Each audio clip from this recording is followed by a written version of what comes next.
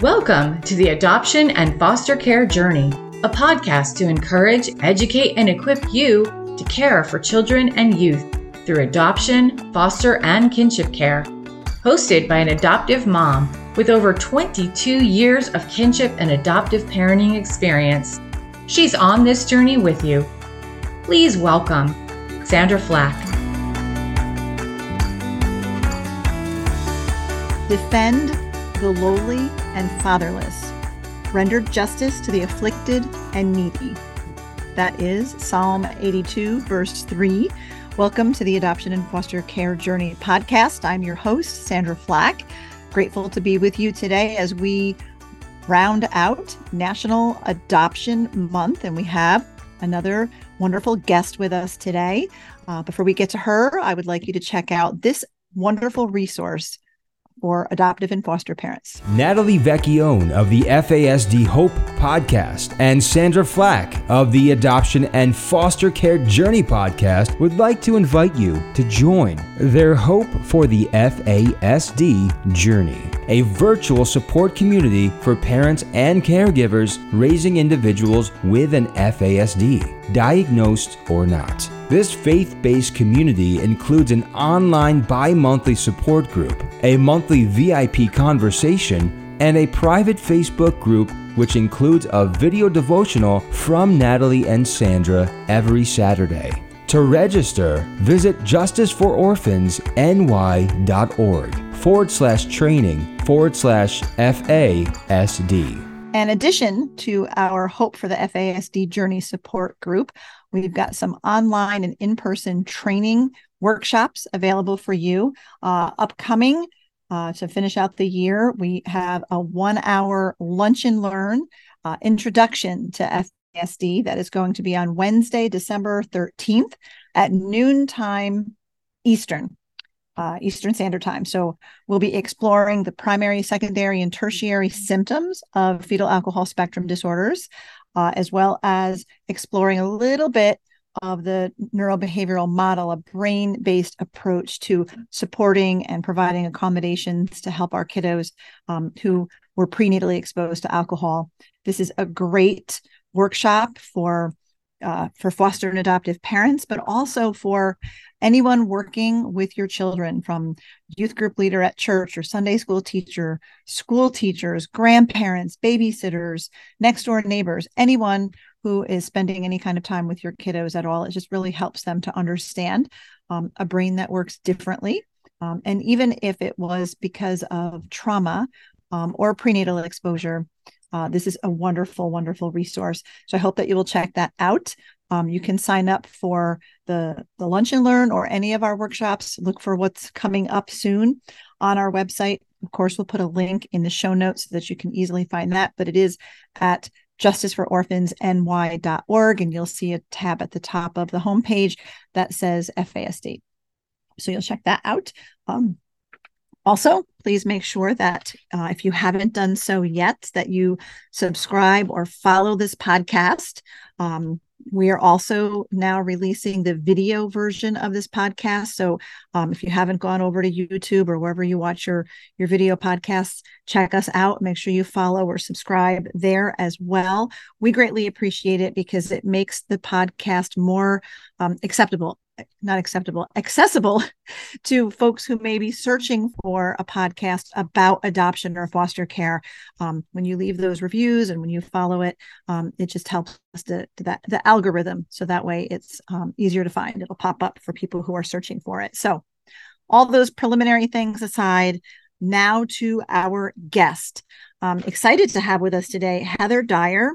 Heather and her husband, Graham, recently completed a 4.5-year international adoption.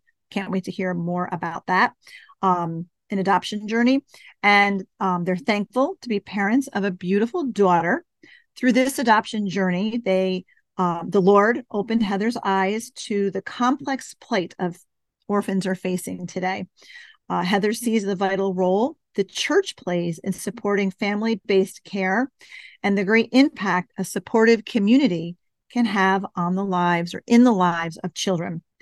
As a passionate adoptive mother, Heather is committed to helping children find loving families and understands the importance of taking a holistic approach to orphan care.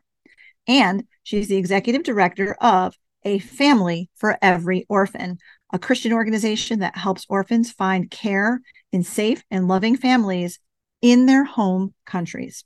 So please welcome to the show, Heather Dyer. Hi, Heather. Hi, Sandra. I am thrilled to have you on the show. We've been talking up a storm before we even hit record. So we decided we'd let our listeners now in on the conversation. I'm excited to hear about your family's adoption story because I just found out we've both adopted from Ukraine. But before we get to that part of it, what inspired you? What led you to want to adopt, to pursue caring for orphans? Sure. Really since a young age, I always just felt it was a calling. And my husband and I were kind of working our 20s and into our mid 30s away and just kind of looked up and said, oh my goodness, we want to have, a family. And I knew right away that I wanted to first pursue adoption. And, David Platt's famous quote about once you look into the eyes of a child in need, nothing is ever the same. And I had, as a child, done ministry alongside my church, who has missions folks planted in other nations, and had been exposed to children in need of families and impoverished families that need support to keep their families. And, again, just meeting those children and just seeing the need, really, it's what drove my passion and my desire to just know for certain that adoption was going to be a part of my plan and feeling called to it.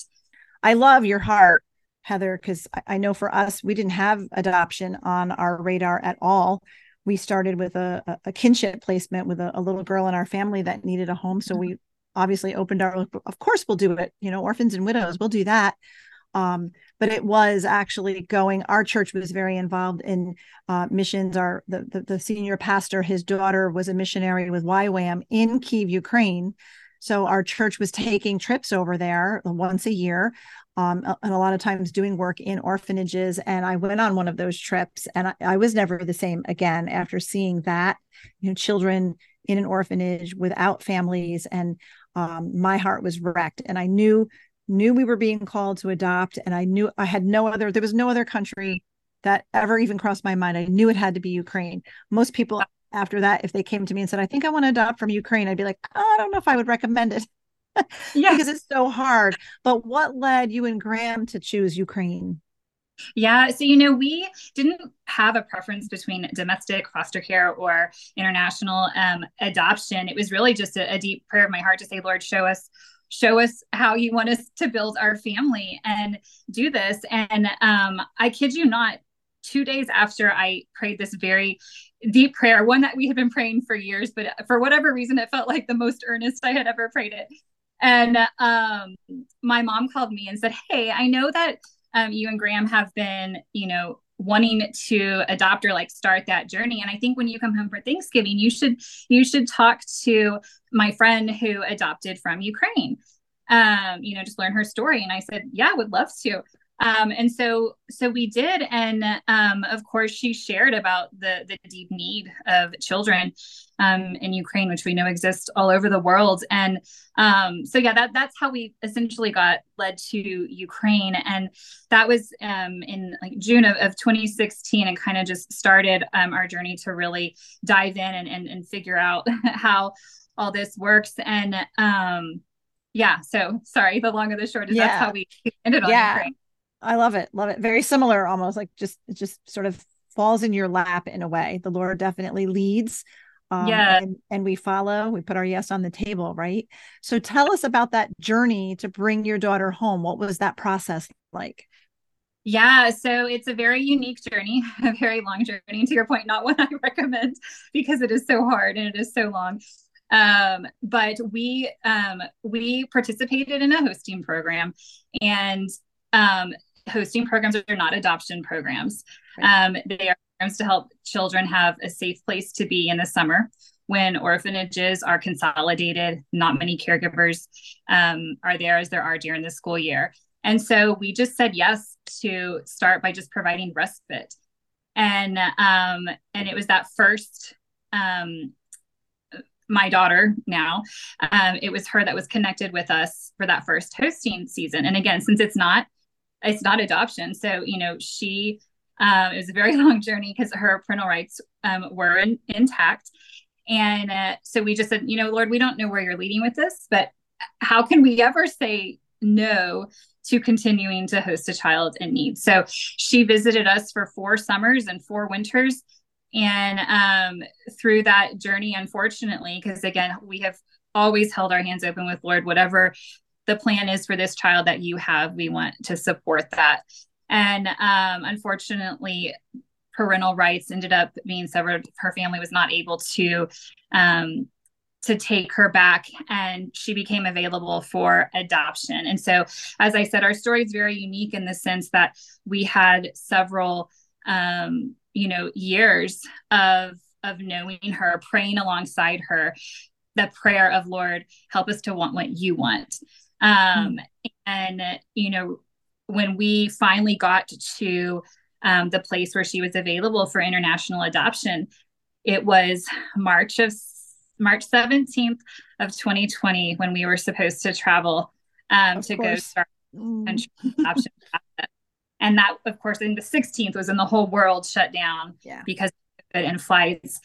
And my husband and I just looked at each other and we were, like, really, God, after all of this, we're finally at this point. And of course, at that time, fear sets in because you think to yourself, is adoption ever going to happen again? Like, what is this world pandemic we're in? Right. Will adoptions ever start? And, Ukraine was one of the first countries to open up international adoptions again in July of 2020. And so, the Lord doesn't always show us his plans or purpose for what we're going through. And I praise him that I do feel like he has showed us why this ended up being our story.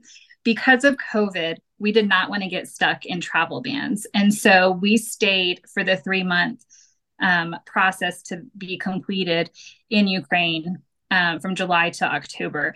And it was during that time that we really got our eyes opened wide to the stories of the other children in her orphanage, because we were allowed to visit her. And so we got to do arts and crafts and activities and really get to spend COVID with her and her friends. And it was there that I learned their stories. I learned, each child's story is so different. You learn about the families that probably could have gotten their children back with a little support.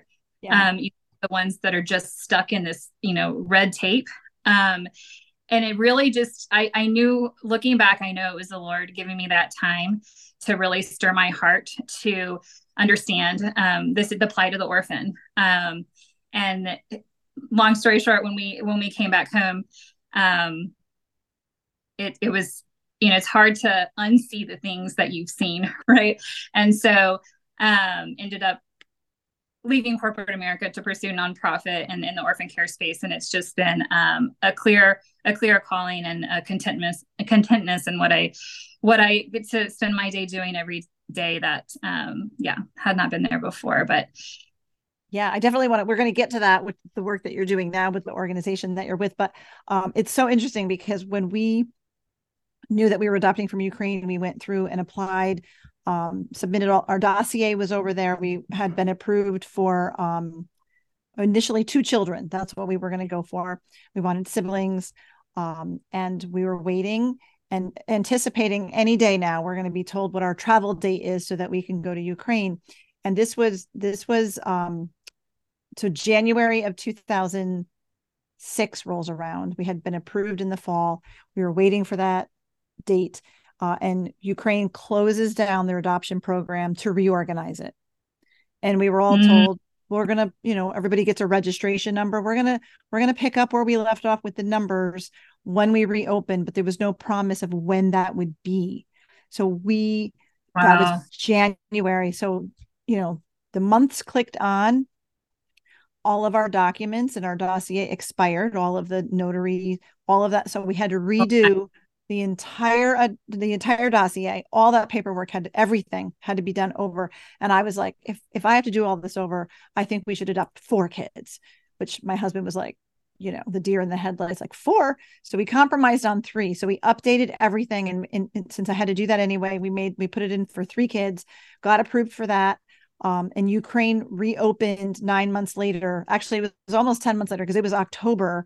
And we learned at the end of October that we had an appointment date because things had reopened and they started issuing those appointment dates again. And so we traveled right after Thanksgiving in 2006 for our kids. And if we had gone like as soon as I wanted to go, how you're like anxious to go, my bags were packed, a whole year earlier, we wouldn't have gotten the kids that we got because we did a blind adoption. We'd never hosted. We had no idea. We had to go in and do the whole look at pictures in the book and, all of that. And the Lord made it very clear in that meeting who our children were to be. And we adopted these 3 siblings. And this whole story is unpacked in my book, but that's just it. It was like, had we gone as soon as I wanted to, right? If there hadn't been that long delay, we wouldn't have adopted the children that we have. And we know that these kids are our kids, right? So God always has a plan, but the waiting is like, what? Why are we going through this? But there is a reason behind the wait. So, but Heather, let's get to, you brought your daughter home. How old was she when she came home? 12 when she finally came home. And then interestingly, I'll put this little tidbit in there. Our older 2 out of the 3 that we brought home first had been hosted by another American family in another state 2 summers in a row. Oh, wow. And that family did want to adopt them. And the oldest boy, who was 9 at the time, he did not want to be adopted by them. And so we're driving out to their orphanage and through interpreter, we're finding out that, oh yes, these kids were hosted and they didn't want to live with that American family. And I'm thinking, well, if they didn't say yes to that family who had them 2 summers in a row, why would they say yes to us on the first meeting? Because essentially that's what was going to have to happen for the paperwork to move forward. And but they did. And there's a whole story behind that. I'll save that for another time. Some of our listeners know, but I'll send you my book and you'll get to read it. But it was such an incredible story, but it's so funny because they had been hosted. So they were a little bit familiar. They had some English words, not a whole lot, but it's definitely a crazy journey. But for that first adoption, I was there for 6 weeks. And in the orphanage and getting to know the other kids and all of that. So your eyes are opened, and you just can't not do something about it after that. Even though we adopt and we feel like, okay, we did our part, there's so much more that I believe the Lord calls us to. So I wanted to ask you about the adjustment. So 12 years old, what was that adjustment like? Even though you've hosted her, a number of times, when she was finally with you longer than what the hosting time was, how did that go? How's the adjustment been? Yeah, I mean, I would say, absolutely. It has its challenges. As we know, children who had spent so much time in an institutional setting. And I don't know why, but that 4 months of COVID changed her. I saw it change a lot of kids because they lost all hope in those 4 months, not knowing what was going to happen, what the future looked like and their prospects for family, if ever. Right. And so I think after experiencing so much trauma, so much fear, coming to a place where she had been before, and there was some initial, what we call, felt safety. She knew she was safe with us. There was still a lot of just learning how to live in a family day in, day out. Kids come for hosting. It's not real life. It's summer, it's Christmas break. Now we're having to do school online, Oh yeah. In the cold Chicago fall. And it was hard. It was really, really hard. And I never thought I could do homeschooling, but essentially that's what I was doing because of COVID. And again, I see the Lord's wisdom in it because it gave us so much time to be so close, throughout the day, and really helping me understand where she was, and not just from an educational standpoint, but just in a being able to listen to a teacher and respect and, all the things. But yeah, I mean, absolutely. During my time of her being in Ukraine, and I had quit my job for the adoption, which now had been on pause for 4 months. It was during that time that I became a TBRI practitioner and really decided, you know what, I really need to equip myself. Because even though I know her, there's still so much I'm going to be, unpacking. And it was there that I learned when she was home, what I would have normally seen as willful disobedience. Mm-hmm. I was able to, and it's still work, right? We know what we need to do, but it's always every day having to apply it. But the whole eyes of empathy and being able to understand that. And when she was in that orphanage, she was in survival mode. She was trying to get what she could. So just, again, with most of these children, there's a lot of manipulation, but they don't see it as manipulation. They don't see it as it's survival. Aiming. It is survival. And then just little things in terms of like, they didn't have Kleenex in her orphanage. They don't have, there's a lot of things that just like learning hygiene and learning like just all the things you learn as a kid from your mom growing up, that she didn't, they weren't habits. So yeah, lots of adjustment. And of course the language barrier. It's hard to understand initially, even though she had a good amount of English, it wasn't enough to really understand a lot of things. And so having to unpack what are her needs and what can I figure out with the limited language that I'm being given. Right. And so we're in a place now, I feel like in year 3, so much more settled, but still learning, still adjusting. But I will say the first 2 years were really constantly, I felt like just on the tip of our, edge of our seats, just trying to navigate it all and making sure that we're not missing anything, and serving her well. But yeah, I know we shared a little bit before this podcast how even just 10 years ago, there was not a lot of information out there on how to parent well children from hard places, or even just understand them, to know how to approach a situation. And I'm so thankful for even the work you do and the work that's out there now for us parents who are helping these kiddos. Yeah, there's so much more now between all of the connected parenting stuff and TBRI. And then we were talking about all the things out there now on fetal alcohol spectrum disorders and the training that we're offering. So vital, such vital resources for every foster and adoptive parent. And I think that one good thing also that came out of COVID was now the ability to have all this training online. So you don't even have to leave your house, right? You don't have to get the sitter. You can do these things and have that training and support groups and all kinds of things like support that we couldn't get before, that they either didn't exist or we couldn't get to them. So I think that there's been definitely an improvement there with families being able to access some of this great stuff. So I want to, Heather, ask you about A Family for Every Orphan. What led you to become the executive director there? Yeah. So along my journey in Ukraine, I had gotten connected to national organizations in Ukraine that were a partner of A Family for Every Orphan. And so while I was in country, one of those partners said, hey, would love for you to come have dinner with us. And at the time, the executive director of A Family for Every Orphan, who was living in Kiev.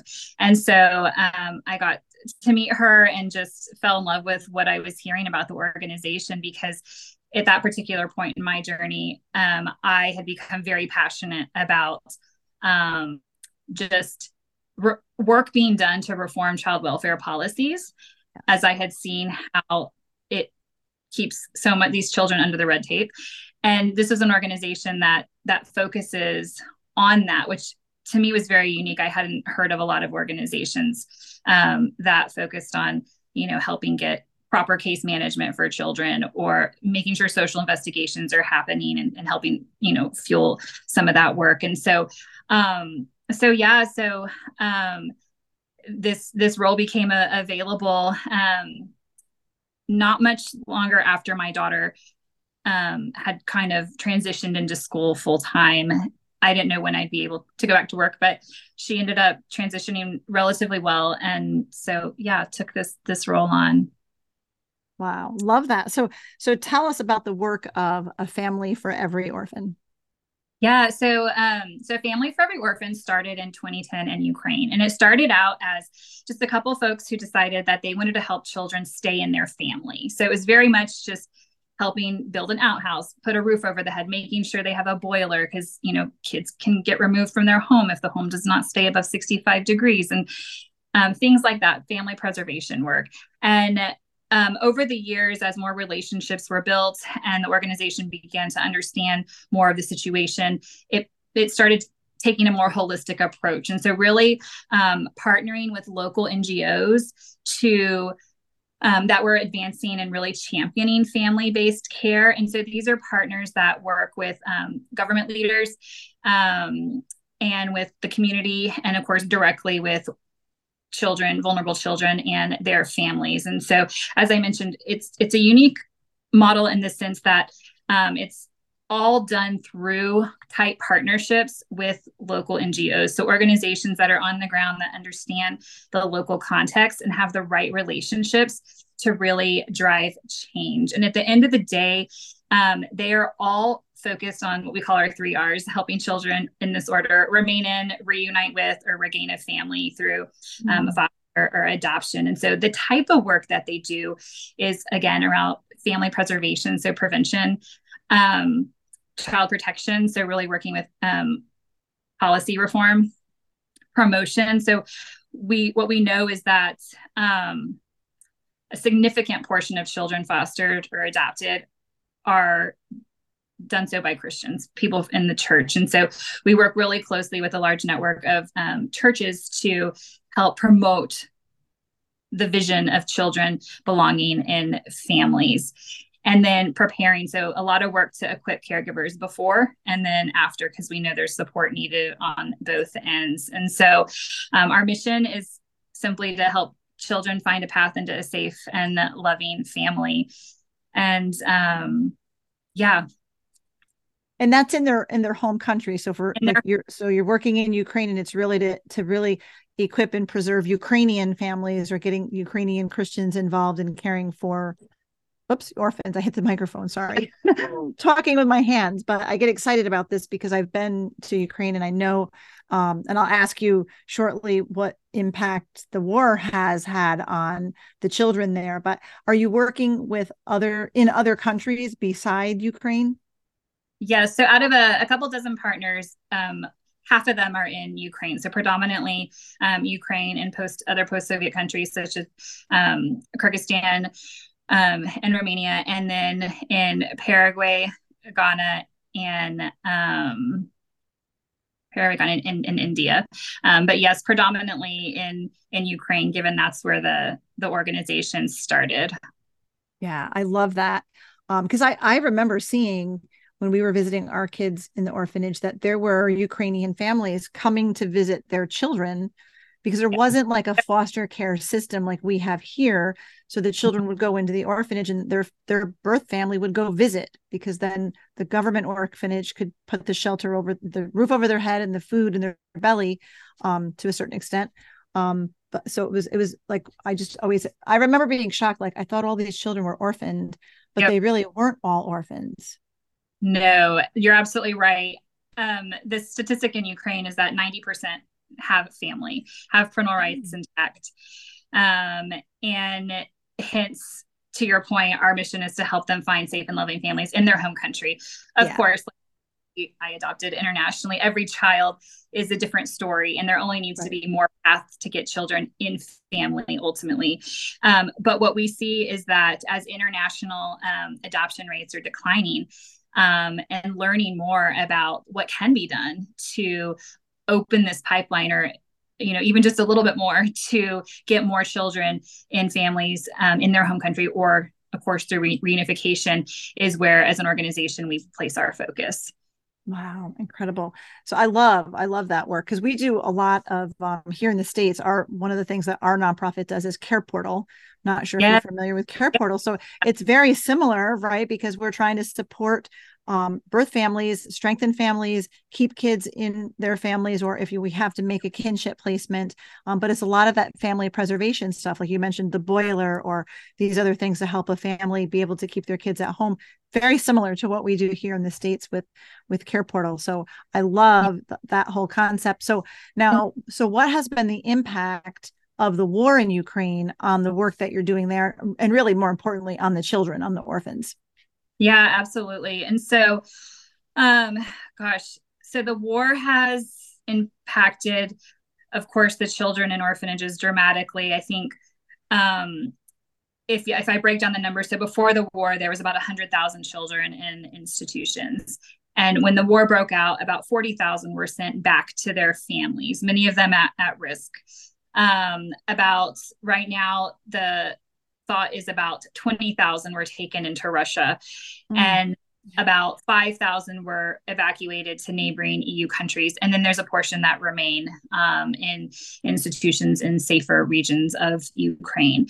So I guess it was January, so almost a year ago, First Lady Olena Zelenska announced that as one of their commitments to the EU, they would be transitioning out of a system of institutional care for children into a system of family-based care. And so our dozen partners who family-based care has been something they've been championing for decades now, their work has exploded. They're doing things they've never done before at a scale they've never done before. And so it's been a very pivotal time in Ukraine for care reform for Ukrainian children. And so, of course, right now there's a big Russian focus on identifying those families who had children returned to them to make sure they are getting what they need. Because what we know is that in a time of crisis, when a family's needs are not met, that is when children are at a really high risk of being abandoned, trafficked, or going back into institutional care. And so there's this whole prevention piece, right? In terms of most recent stat I heard was that about 67,000 children have been orphaned as a result of war. And so while many of them are still with their remaining parent, obviously we know a single mom, a single dad caring for their child and also having to find a way to put food on the table, it's very difficult. Right. For them to also care for the children. And so we know that all these children are at very high risk, again, of going into institutional care. And so a Family for Every Orphan works with a global network of large INGOs to help just drive recommendations and support Ukraine in whatever way they need to help just change their system. And so we know that starts with developing and making sure there's an awareness to why family-based care is better. Again, this is a post-Soviet country where, the has typically been orphanages, institutions can take better care of a child, mainly from the physical care and educational standpoint. But what we know, because of the past decade or so of research, is that children belong in families, and that's where they're able to develop and thrive with that connection, and that whole trajectory of a child's life improves when they are in family.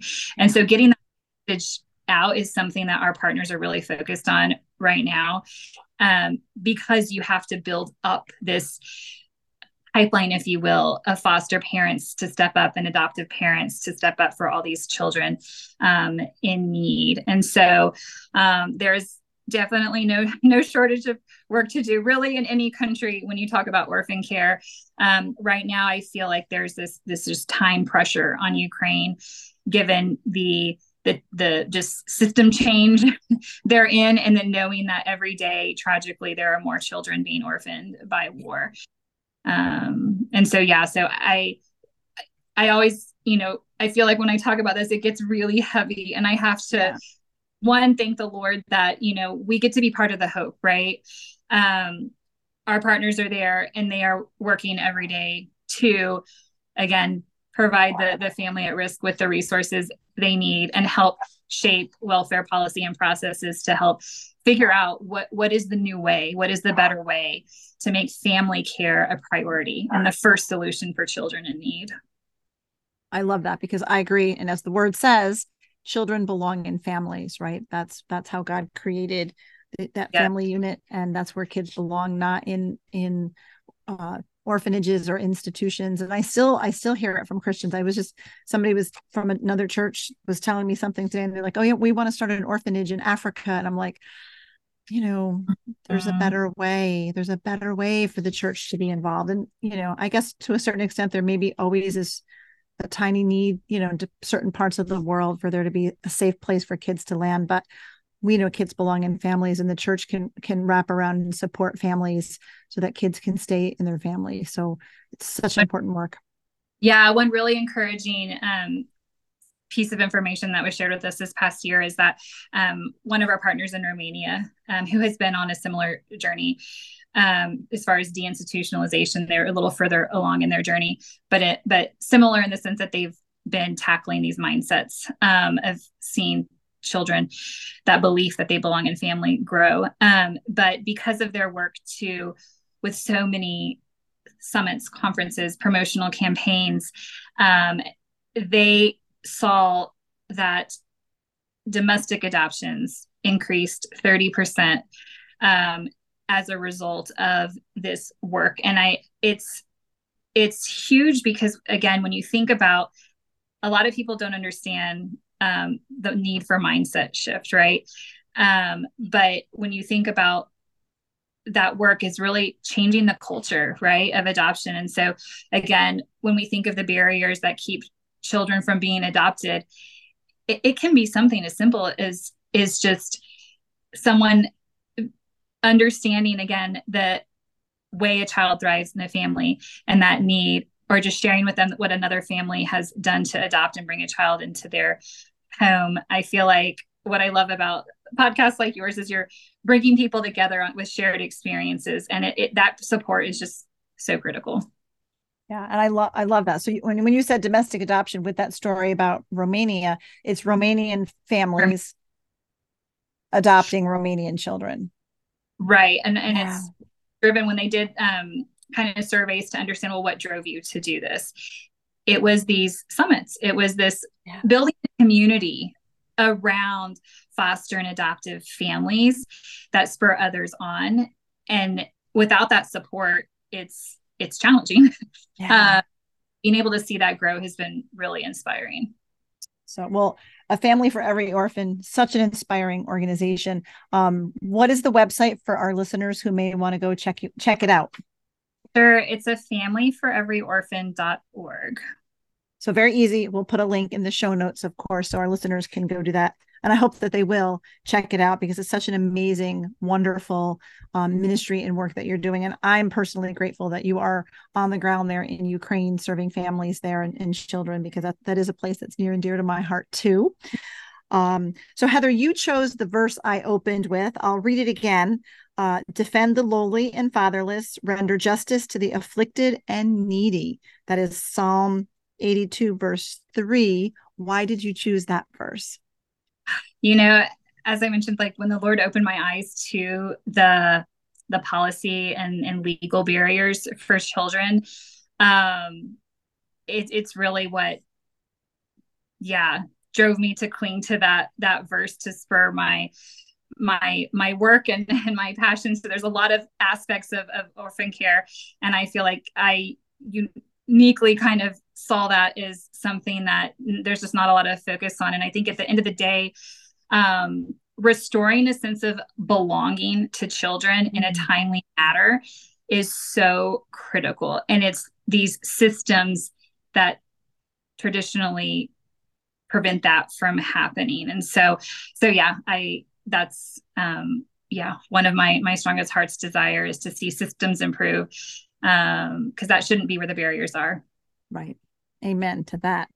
So again, Heather, foster and adoptive parents are really primarily our listeners, and you're an adoptive mom. I'm an adoptive mom, but would you would you share some words of wisdom, some encouragement for our listeners who are on this difficult parenting journey?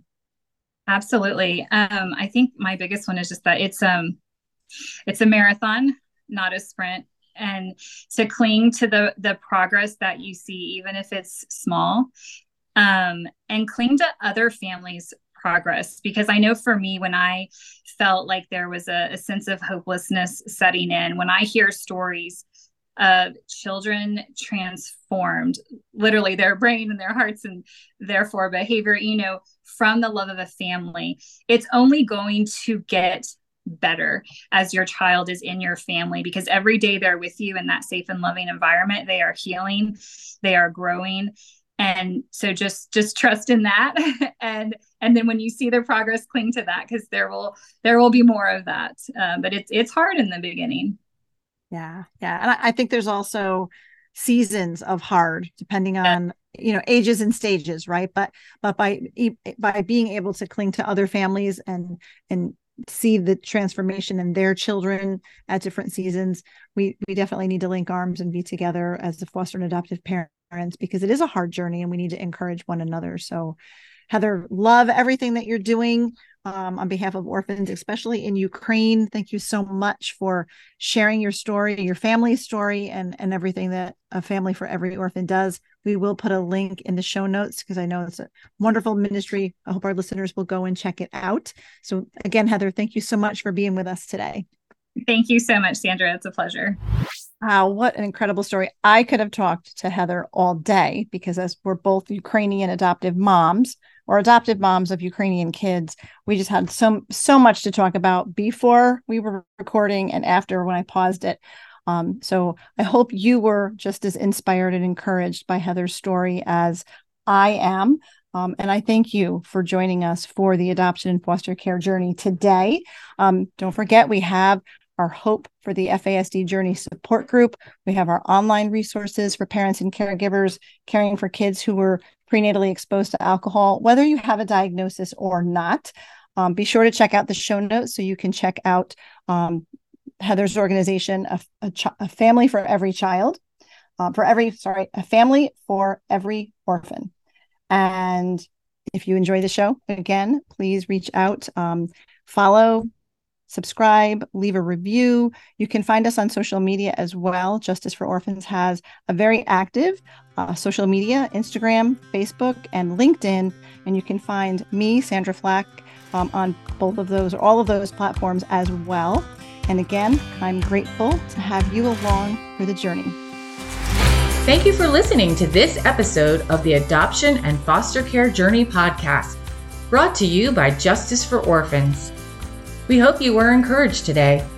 Please be sure to subscribe to this podcast and leave a review, and share it with your fellow foster and adoptive parent friends so they can be encouraged too. Be sure to find and follow us on Facebook and Instagram at Justice for Orphans, and check out our website for vital resources at justicefororphansny.org.